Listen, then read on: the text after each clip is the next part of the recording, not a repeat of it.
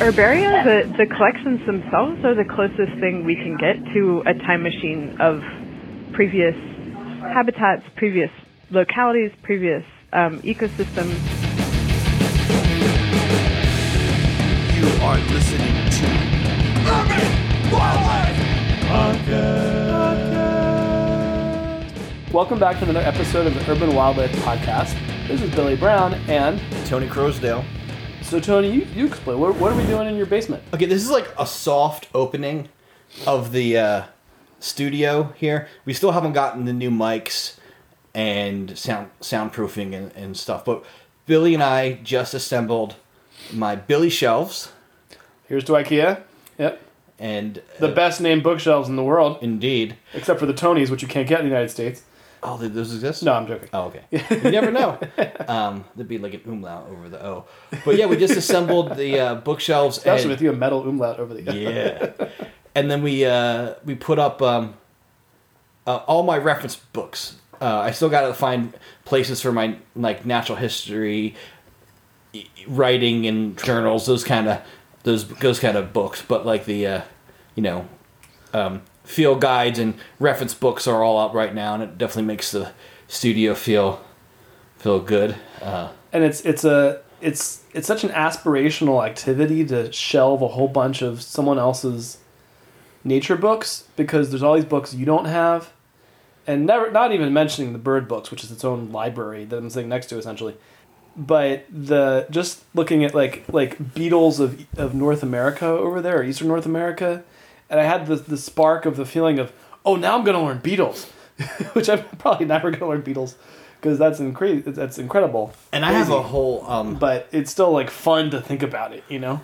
And I have a shelf that's half full of books in my office that I really should, purchase those books again for the center and move those home. I got a lot of books there, like a lot of my insect books and things are over there, because I'm more likely to encounter insects to identify at work than home. Well, I said that. I mean, yes, this is the Urban Wildlife Podcast, and we celebrate wildlife that you can find, sidewalk cracks and abandoned lots and all that. And but now I live next to a 1,900-acre park, and my property. This is the Wissahickon Park we've talked about before, and where Tony used to work. Yeah. So I live, 2 houses down from the trailhead, and, my block is, I don't have to cross the street to get to the park. So, like, the park kind of, like, merges into my backyard, not mine directly, but, it's pretty contiguous. So, inevitably, by the laws of island biogeography, you're going to find more diversity of animals and plants as part of a contiguous piece of habitat than you are a fragment. Yes, you will. So, before, I was more likely to encounter insects I didn't know and needed to identify at work. Now I'm about equally as likely. Yeah.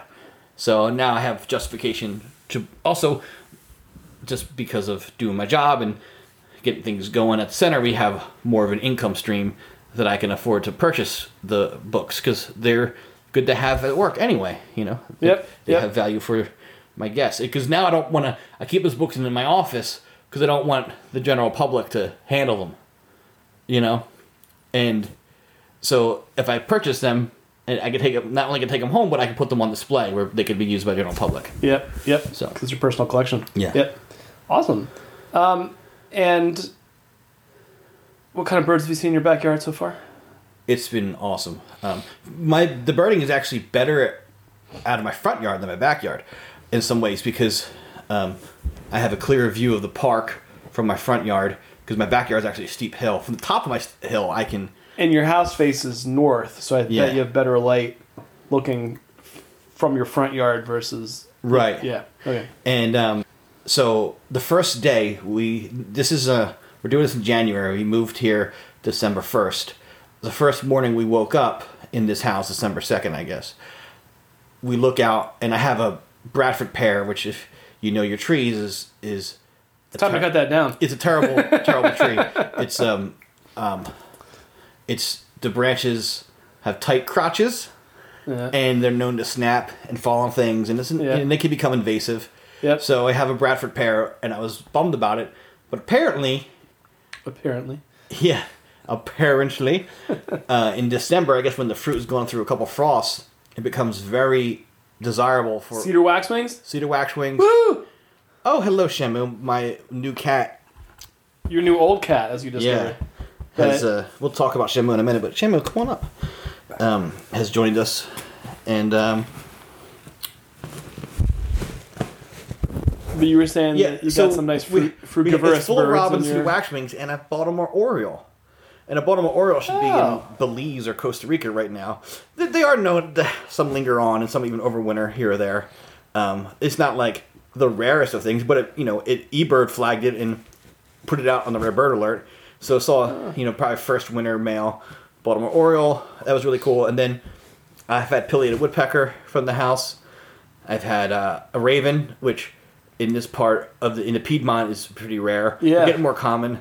And then we had a bald eagle, like a second-year bald eagle, flying down. I could see that flying over the park. I could see it. So it's been quite good. From I have bald eagle and raven, and before I have rock dove, a rock pigeon. But speaking of cats, my cat just showed up and is now, you might hear purring because it's quite near the recorder. But so I adopted a cat that I guess I rescued it because it literally showed up in the park. And it was very friendly. It's a tuxedo cat. I have a thing for tuxedo cats. We talked about tuxedo cats before. Yes, we have. And we talked about Shamu before. But Shamu, I took Shamu to the vet, and I took a risk and had it at the time. I thought it was a boy. We observed the junk. Thought we saw a deflated scrot there. And we took Shamu into the vet, and the vet said it was at least 5 years old by his teeth, and he's 14 pounds. So indicated that this cat had been cared for until fairly recently, because you're not going to have a 14-pound cat, right, in the wild. Yeah. So, and how friendly he is. So I scanned him for a chip, had a chip, and I said, okay, look up the chip. Dun, dun, dun. But, we got to be careful because people dump cats and dogs, for that matter, in my park all the time. I don't want this cat to go back to an irresponsible pet owner. Yep. So they said they're going to call the person, and they can contact me if they wanted the cat back and get it from me. Yeah. Which I thought was a good way to handle it. But they also gave me the person's info, which I don't know if they're supposed to, but they did.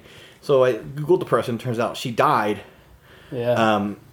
Some months ago, and her house is 5 blocks from the park, and I'm a few blocks south of that. So to me, and there's an extremely busy street in between. So the thought that this cat somehow managed to get to the park on its own and then find my facility over the rec center, which is much closer. No, the cat got dumped. Yeah. Yeah, so it's clear the cat, probably someone inherited the cat after she died and dumped it. And the person's picture, she looked lovely.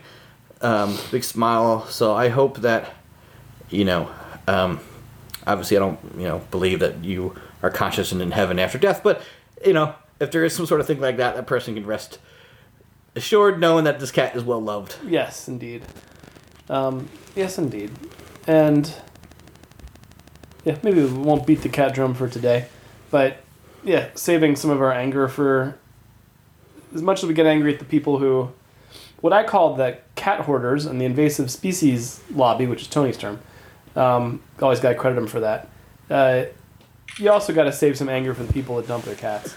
But yeah, I also have some sympathy because I bet you these folks are, they could be jerks, but they could also in their mind be cats are fine outside, and they're worried it's going to get put down if they drop it off at ACT. Yeah, or they called up the nearest animal shelter. This is the frustrating part. Yeah, go ahead. And I've tried to bring cats to the nearest. For me, I think we covered it. I don't drive, and I'm not going to Uber. I'm not going to spend $30 to Uber to North Philly to drop off a cat and then take an hour and a half bus back. Yeah. But there's I can buy public. I've actually before put a cat in a box and took it on the L to literally duct taped it in a cardboard box with holes in it and took it to the shelter down on 11th and Spruce or whatever that Locust.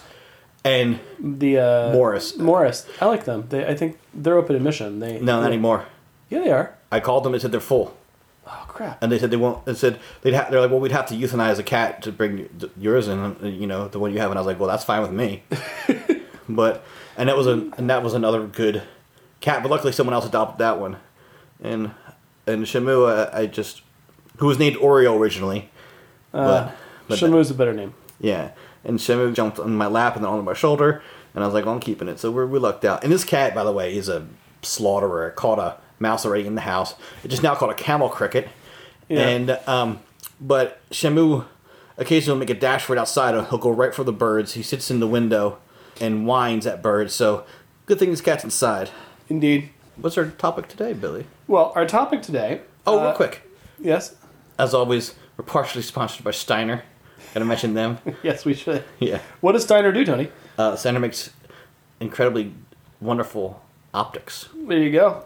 So Tony and I were just talking about how I have a pair of Eagle Optics binoculars that I like. I actually got a pair originally when I got married the first time back in 2005, and a birder friend, I was not a birder at all at that point, was like, here you go, you can look at turtles with it.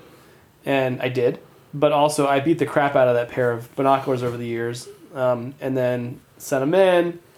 They replaced them, which I now realize is a binocular thing, but I still find it amazing that quality binocular manufacturers just replace your binoculars when they break, even if it's sometimes your fault. In any case, I got those, but they're starting to show their wear. Little parts are falling off and things like that.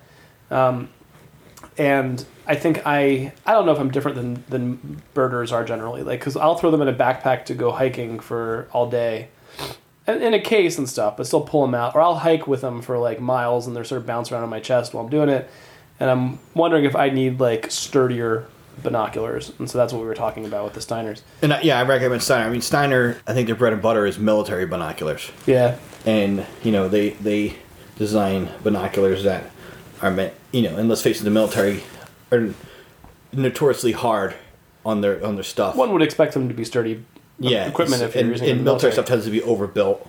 Yeah. So, the binoculars, two pair. It was so funny we call them pairs of binoculars because they're not. I mean, they have two. It's lenses. One object with two lenses. Yeah. Or but two sets of lenses. My Steiners, I have two Steiners, and the highest end they make in a middle range pair. I guess for them they're lower end because they start at $300 or whatever. Okay. And they just seem extremely sturdy to me. Yeah. And I really like them. Awesome. I want to mention a couple quick things. Thank you to Dean Barata for chipping in recently on our Patreon account. If you want to go to www.patreon.com/urbanwildlifecast and help support the podcast, we are not a charitable organization. We're just a couple of guys who do this on the side. And so what you'd be doing is just basically helping us buy the new equipment, which will be really helpful. Yeah, and I and improve the sound quality for you, the listener. We want to, I want to, and I think Billy might be help part-time. Give you a little clue behind the scenes of our podcast. Billy handles the bulk of right now, entirely all the behind-the-scenes production. I have edited a few episodes before, and now when I, in this studio, I was living in an apartment, and I moved from a house with my own library and study and to an apartment with my now wife. So my capacity to do stuff like that was diminished. Now in this, I have a room almost dedicated to this now. So hopefully I'm going to do a lot more of that. But I would like to do some podcasts that are more general than just urban. Yes. Yeah. I'd like to talk about international wildlife and so hopefully we'll expand a bit. We'll keep the name and everything, but we'll have additional content that'll be more. Maybe a separate stream of podcasts that we'll flag as Urban Wildlife Podcast goes international or something. I don't know. Yeah. We'll figure something out. We are international, but I mean, we are international. I guess it's not so much international, but it goes rural. Dun, dun, yeah, dun. we'll talk. Let's talk about animals you can't find in cities. Yeah. So. Oh, I bet that'll be hard. We could try. It's an interesting challenge. Pick an animal just because we like the animal, and then also, I bet it'll occur in a city somewhere. Yeah. I just got back. I want to say quickly from the island of Vieques, which is off the coast of Puerto Rico. It's part of Puerto Rico, but it's a separate island from the main island of Puerto Rico, and is not at all urban. The least urban place. Well, it's not in the middle of nowhere. There's towns, but not a lot doing in terms of urban life. And you were talking about island biogeography. I was sitting there like explaining to Gigi, like, here's why this small island in an archipelago of islands will be less biodiverse than the islands closer to the mainland. And we're going through like the species lists. I found some cool stuff. It's just less biodiverse than, let's say, Cuba or the Dominican Republic, or to take the mainland. Yeah. In the same kind of arc, like Panama.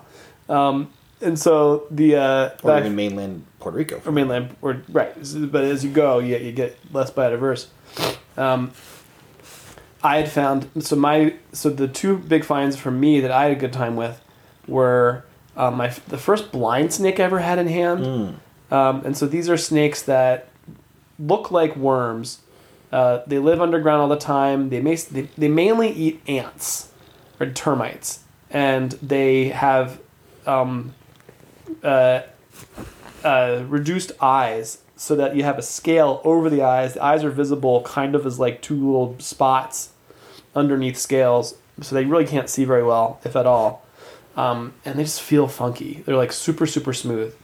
And then the other one was a bird called Adelaide's warbler, where I was walking around and you'd hear them all over the place singing on the island, and I was sort of hearing them, and I was like, that's some kind of warbler. What kind of warbler is that? And I sort of glanced at the list before we left, and then I sort of like, I using my one birding skill, I pitched it out. A couple little guys like popped out and gave me the once over, and I was like, aha! You're a new bird for me. And so they're neat. They're like if you're used to looking at warblers in eastern United States, and in Canada, you got like...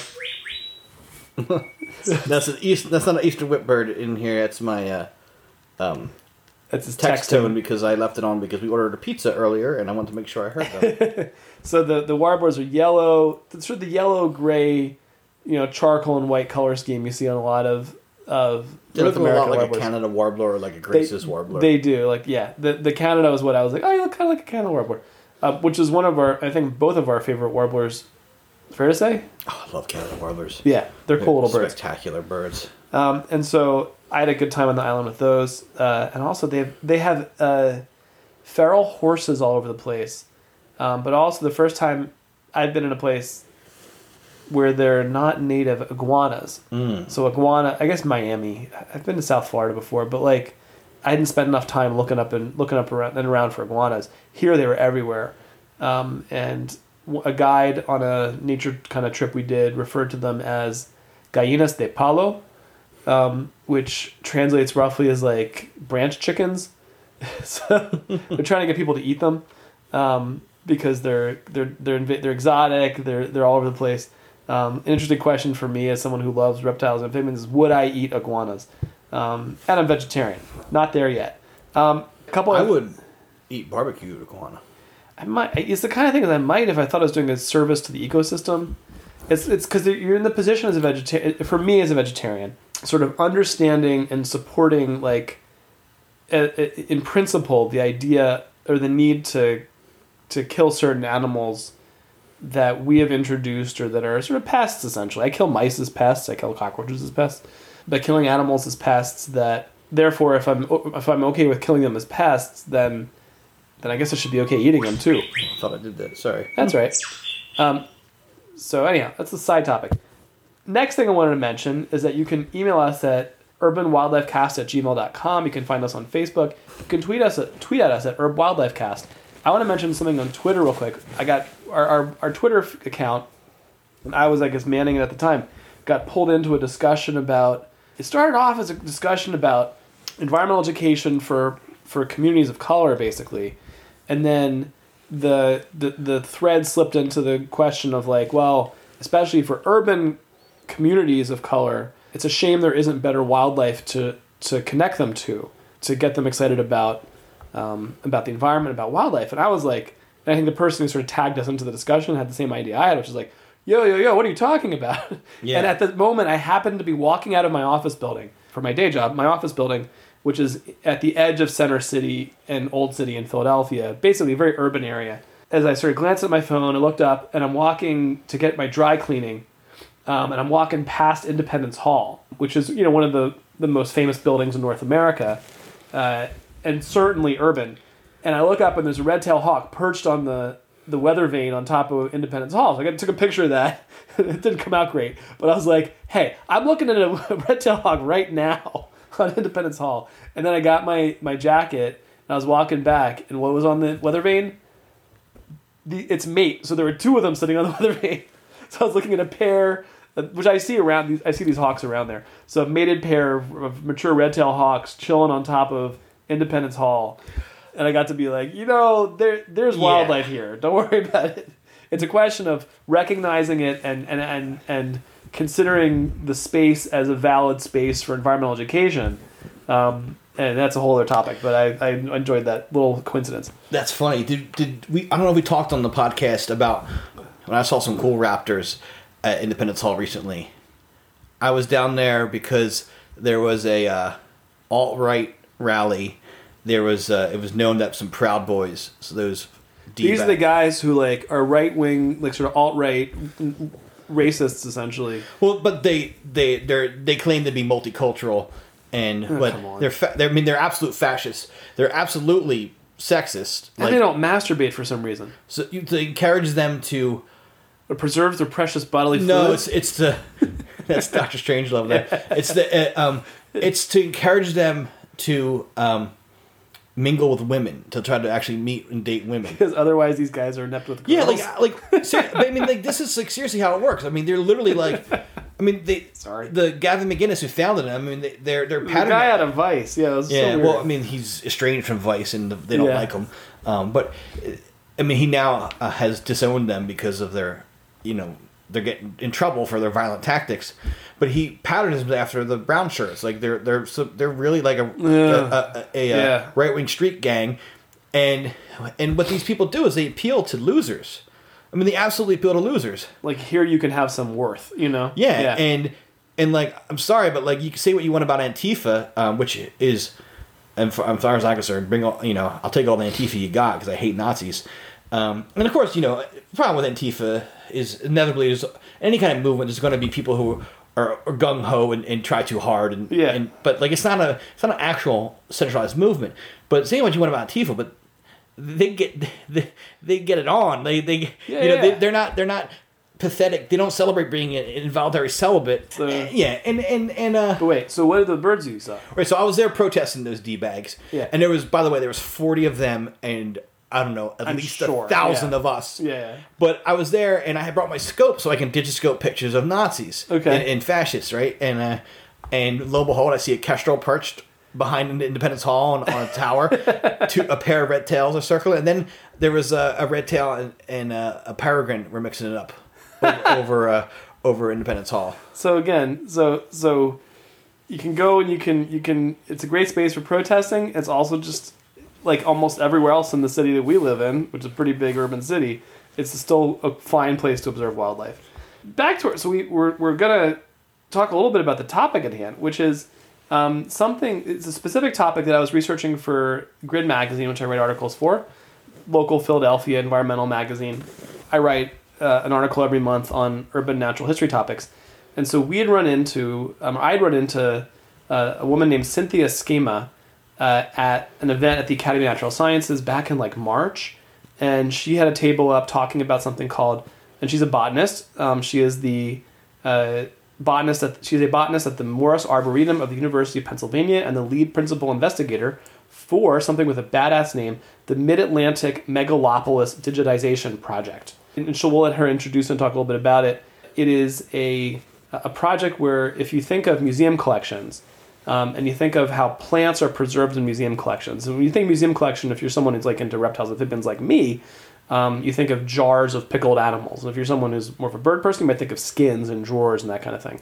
But with the plants, what happens is people press them, dry them out, and sort of attach them to pages of paper. And so then you have sort of the pressed and dried plant parts, flowers, leaves, seeds, whatever they can get on there.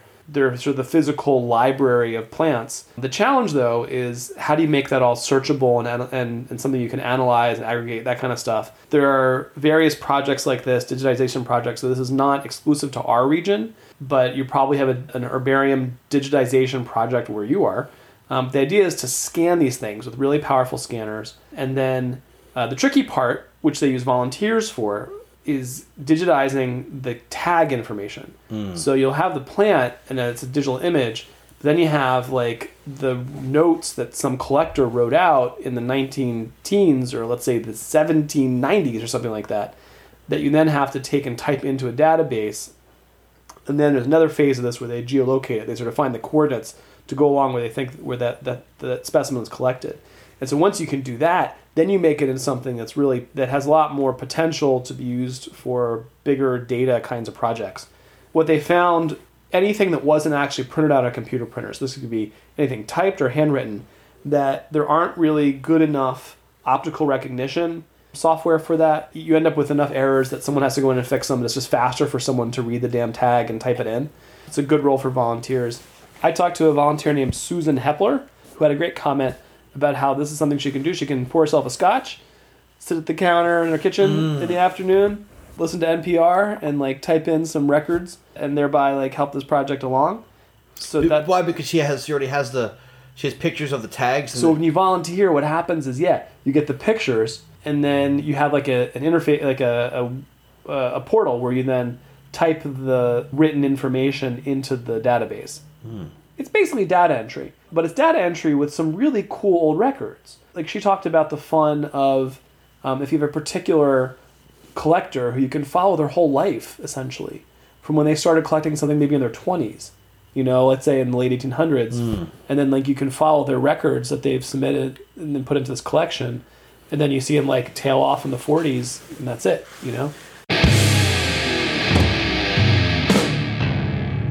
My name is Cynthia Schema.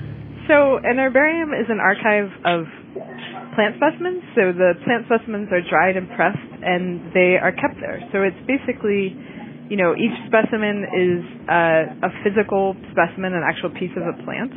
And then with that, you have the information that is from the point of collection. So what the specimen is, who collected it, where they collected it, when they collected it. That's sort of the bare minimum of the information that comes along with the actual physical specimen itself.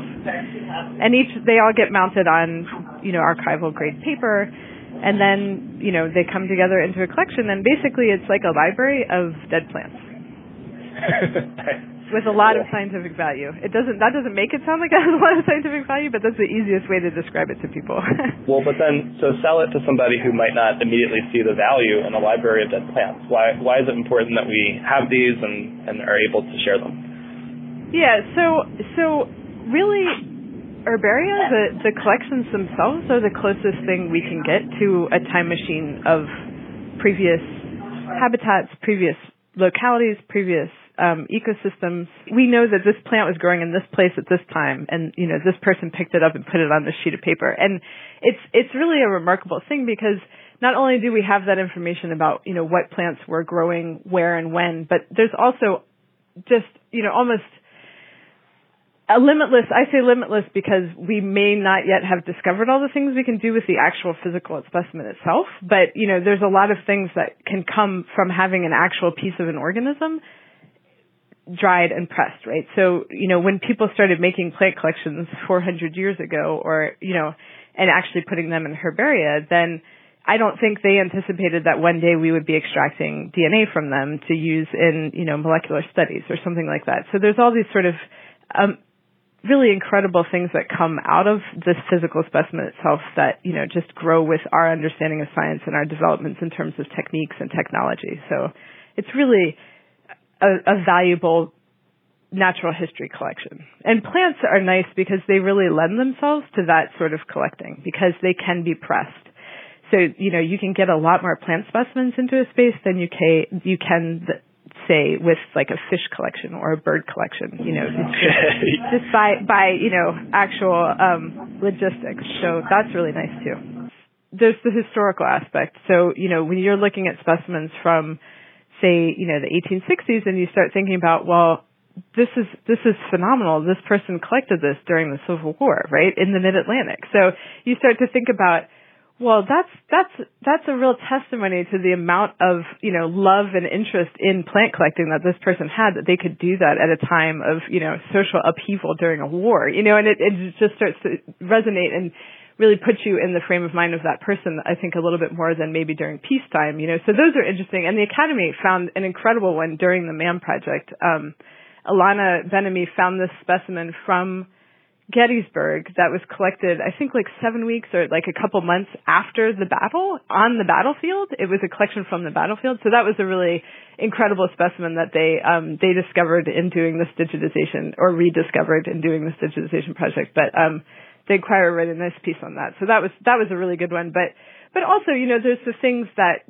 occurred in places where they no longer occur. And that's always interesting. And that gets to sort of where, we're interested in plant distributions and how they're changing, thinking about what plants grew where, when, and how that's changed over time. That's the nice thing. That's the time machine aspect. That's where that comes in, is it starts telling us about how the flora of Pennsylvania has changed, and, including in the cities. So just thinking about that sort of thing. I was just looking this morning to sort of think about, well, okay, what's some, more local examples, and I was looking at stuff from, sort of the Wissahickon Park area, and just thinking of, the plants that used to grow there.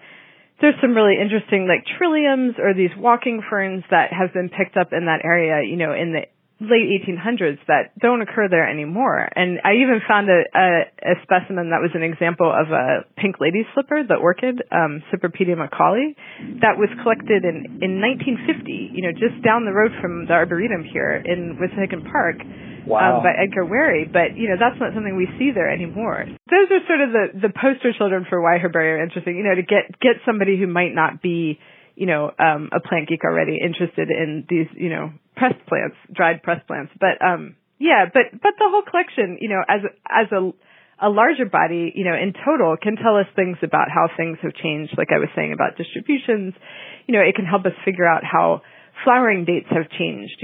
Some of our earliest specimens in this area are from late 1700s. So, if you have specimens that are actually in flower, you can start to map out how flowering times may have vacillated with the weather or have changed, in an actual trend due to things like climate change. So there's interesting questions from a scientific perspective that you get when you look at the totality of it too, which is really interesting. And is really, that's the main impetus for the project. So the project itself it's a digitization project that we call the Mid-Atlantic Megalopolis, and this is all funded by the National Science Foundation. They have a program called Advancing Digitization of Biodiversity Collections. So it's mainly a digitization program. And for us, digitization means that you take a specimen, you take a high resolution image of that specimen, and we're using 50 megapixel cameras, so you get nearly a 1-to-1 resolution. So it's almost like you're looking at the sheet itself when you're looking at the image. And then from that high resolution image, we actually transcribe all that collection data, the label data, or the locality data that I told you about, who collected it, where they collected it, when they collected it. And then once that's transcribed from the image into an actual fields in a searchable database, it becomes much more useful, right? You can start sorting, you can start searching, you can start doing all sorts of things with the data once they've been databased. And that transcription step is really important because of the searchability. And then the last piece of that is to actually put a latitude and longitude coordinate on the specimen for where it was collected. And so some of that, maybe like late 1990s onwards, we can have specimens that a lat long reference is actually taken at the time of collection with a GPS device, but, besides those, you have no idea. So you actually have to go in and figure out, okay, this, from written locality data, well, this is where the person was, and we use various software programs to pinpoint that to a latitude and longitude. You can't always do it perfectly. There's some specimens that don't have specific enough locality data. It could just say Pennsylvania or, Philadelphia. And if you have that, you can't really get much accuracy in putting a point down. But we do the best we can with the information that we have. And then once you have that, you start getting, the actual geographical component to this. So you can learn a lot more about distribution once you have lat long assigned to these collections. And you can start looking at maps, and you can start mapping different things with substrate and climate niche and all sorts of things. So that's where you start to see the power of these collections coming together. And these digitization projects, it's really where, natural history meets big data. This is where we're really pulling all of that information that is housed in these natural history collections into a digital form that's really useful for researchers. Our specific interest here, we're in the Mid-Atlantic. Obviously, the name of the grant is pretty indicative of what our interest was. So, we're talking about the Megalopolis, right? So the Mid-Atlantic, from Washington, D.C. to New York City, some people define it as going the whole way up to Boston. But for the purposes of the grant, we were talking about D.C. to New York. And, it's the largest and oldest urban corridor in the United States. So for us, this really was, okay, well, let's see what we can learn from plant specimens, these dried collections, and get some idea of what's happened in urban areas, what has happened to the plant biodiversity in urban areas. And what we're actually digitizing is every specimen from all of the 5 states. So we're doing New York, New Jersey, Delaware, Pennsylvania, and Maryland, and then also Washington, D.C., the district itself. So from that region, the entire region, not just the cities themselves, but the entire region, we're looking at every plant specimen, digitizing it. And then that gives us the context for how things have changed inside the cities themselves. It's a 3-year project. We're 13 different institutions collaborating from the states that I told you, and we're looking to digitize just about 1 million specimens. We're at the point, so we're 2 years in on a 3-year grant at this point.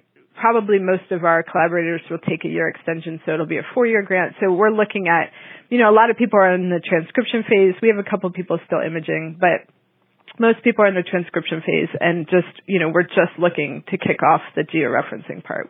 So the main role that we have for volunteers in the project is in the transcription. So I told you that, we have these high resolution images, and but we have to get that information that's on the label in those images into a searchable database. So the big hurdle there is, getting people to actually just look at an image and sit down and type what it says into a database. There's been a lot of attempts to use OCR software, so optical character recognition software, to have the computer actually go through and read what's on the label and, spit out some text, and then you parse that into different fields. And so, we looked into all of that when we were sort of doing the prototype for the project, and realized that it's useful if you have very modern, text, right? So like printed, with a pretty modern computer and printer, and, it's very legible and everything. But even so, anything that's handwritten, the OCR software can't do, and then anything that's typewritten, even the OCR software didn't do very well. So we discovered pretty early on that it was actually faster for a human to sit and type it than to have it run through the OCR. And even, if you do that in the background, just the time it takes to fix the OCR text and get it into the fields was longer than it takes just to transcribe it. And then the other thing, having the volunteers actually look at specimens and transcribe them is a really nice way to engage people in what you're doing, right? So there are a lot of people out there that don't know much about plants and have no idea what a herbarium is. So this is your opportunity to not just tell them something like that, but also say, but look at these things, they're amazing, right? And there's so many angles that people hook onto. Like, some people are just total geography nuts, and they're like, oh, I know this location. This is, the Evans house of, out in Radnor, and blah, blah, blah. And, so they'll hook onto that, or they're just interested in the historical aspects of actually sitting there looking at a sheet that came from, was collected in 1810 or, 1885 or whatever it was. So there's the historical aspect, and then you also have the plant geeks who are like, this specimen is amazing, I know this species, or there's actually, we do get a lot of people that are just interested in the aesthetics of it, because there is something very aesthetically pleasing about a number of these specimens. I mean, they can be ugly, but some of them are very beautiful too. They're plant parts arranged in a flat manner on a piece of paper, and, when you start to look at them, it's attractive, especially if they're in flower, but also when they're not. There's a nice repetition of form and all sorts of things there. So it just seemed like a really nice way to actually do some outreach and get people, more knowledgeable, not just about the fact that, these are plants and they're living organisms and they're important for these reasons, but also, there's this entire community of scientists who make natural history collections and have been doing so for, hundreds of years. And there's a lot of value in these things, and we should all cherish them.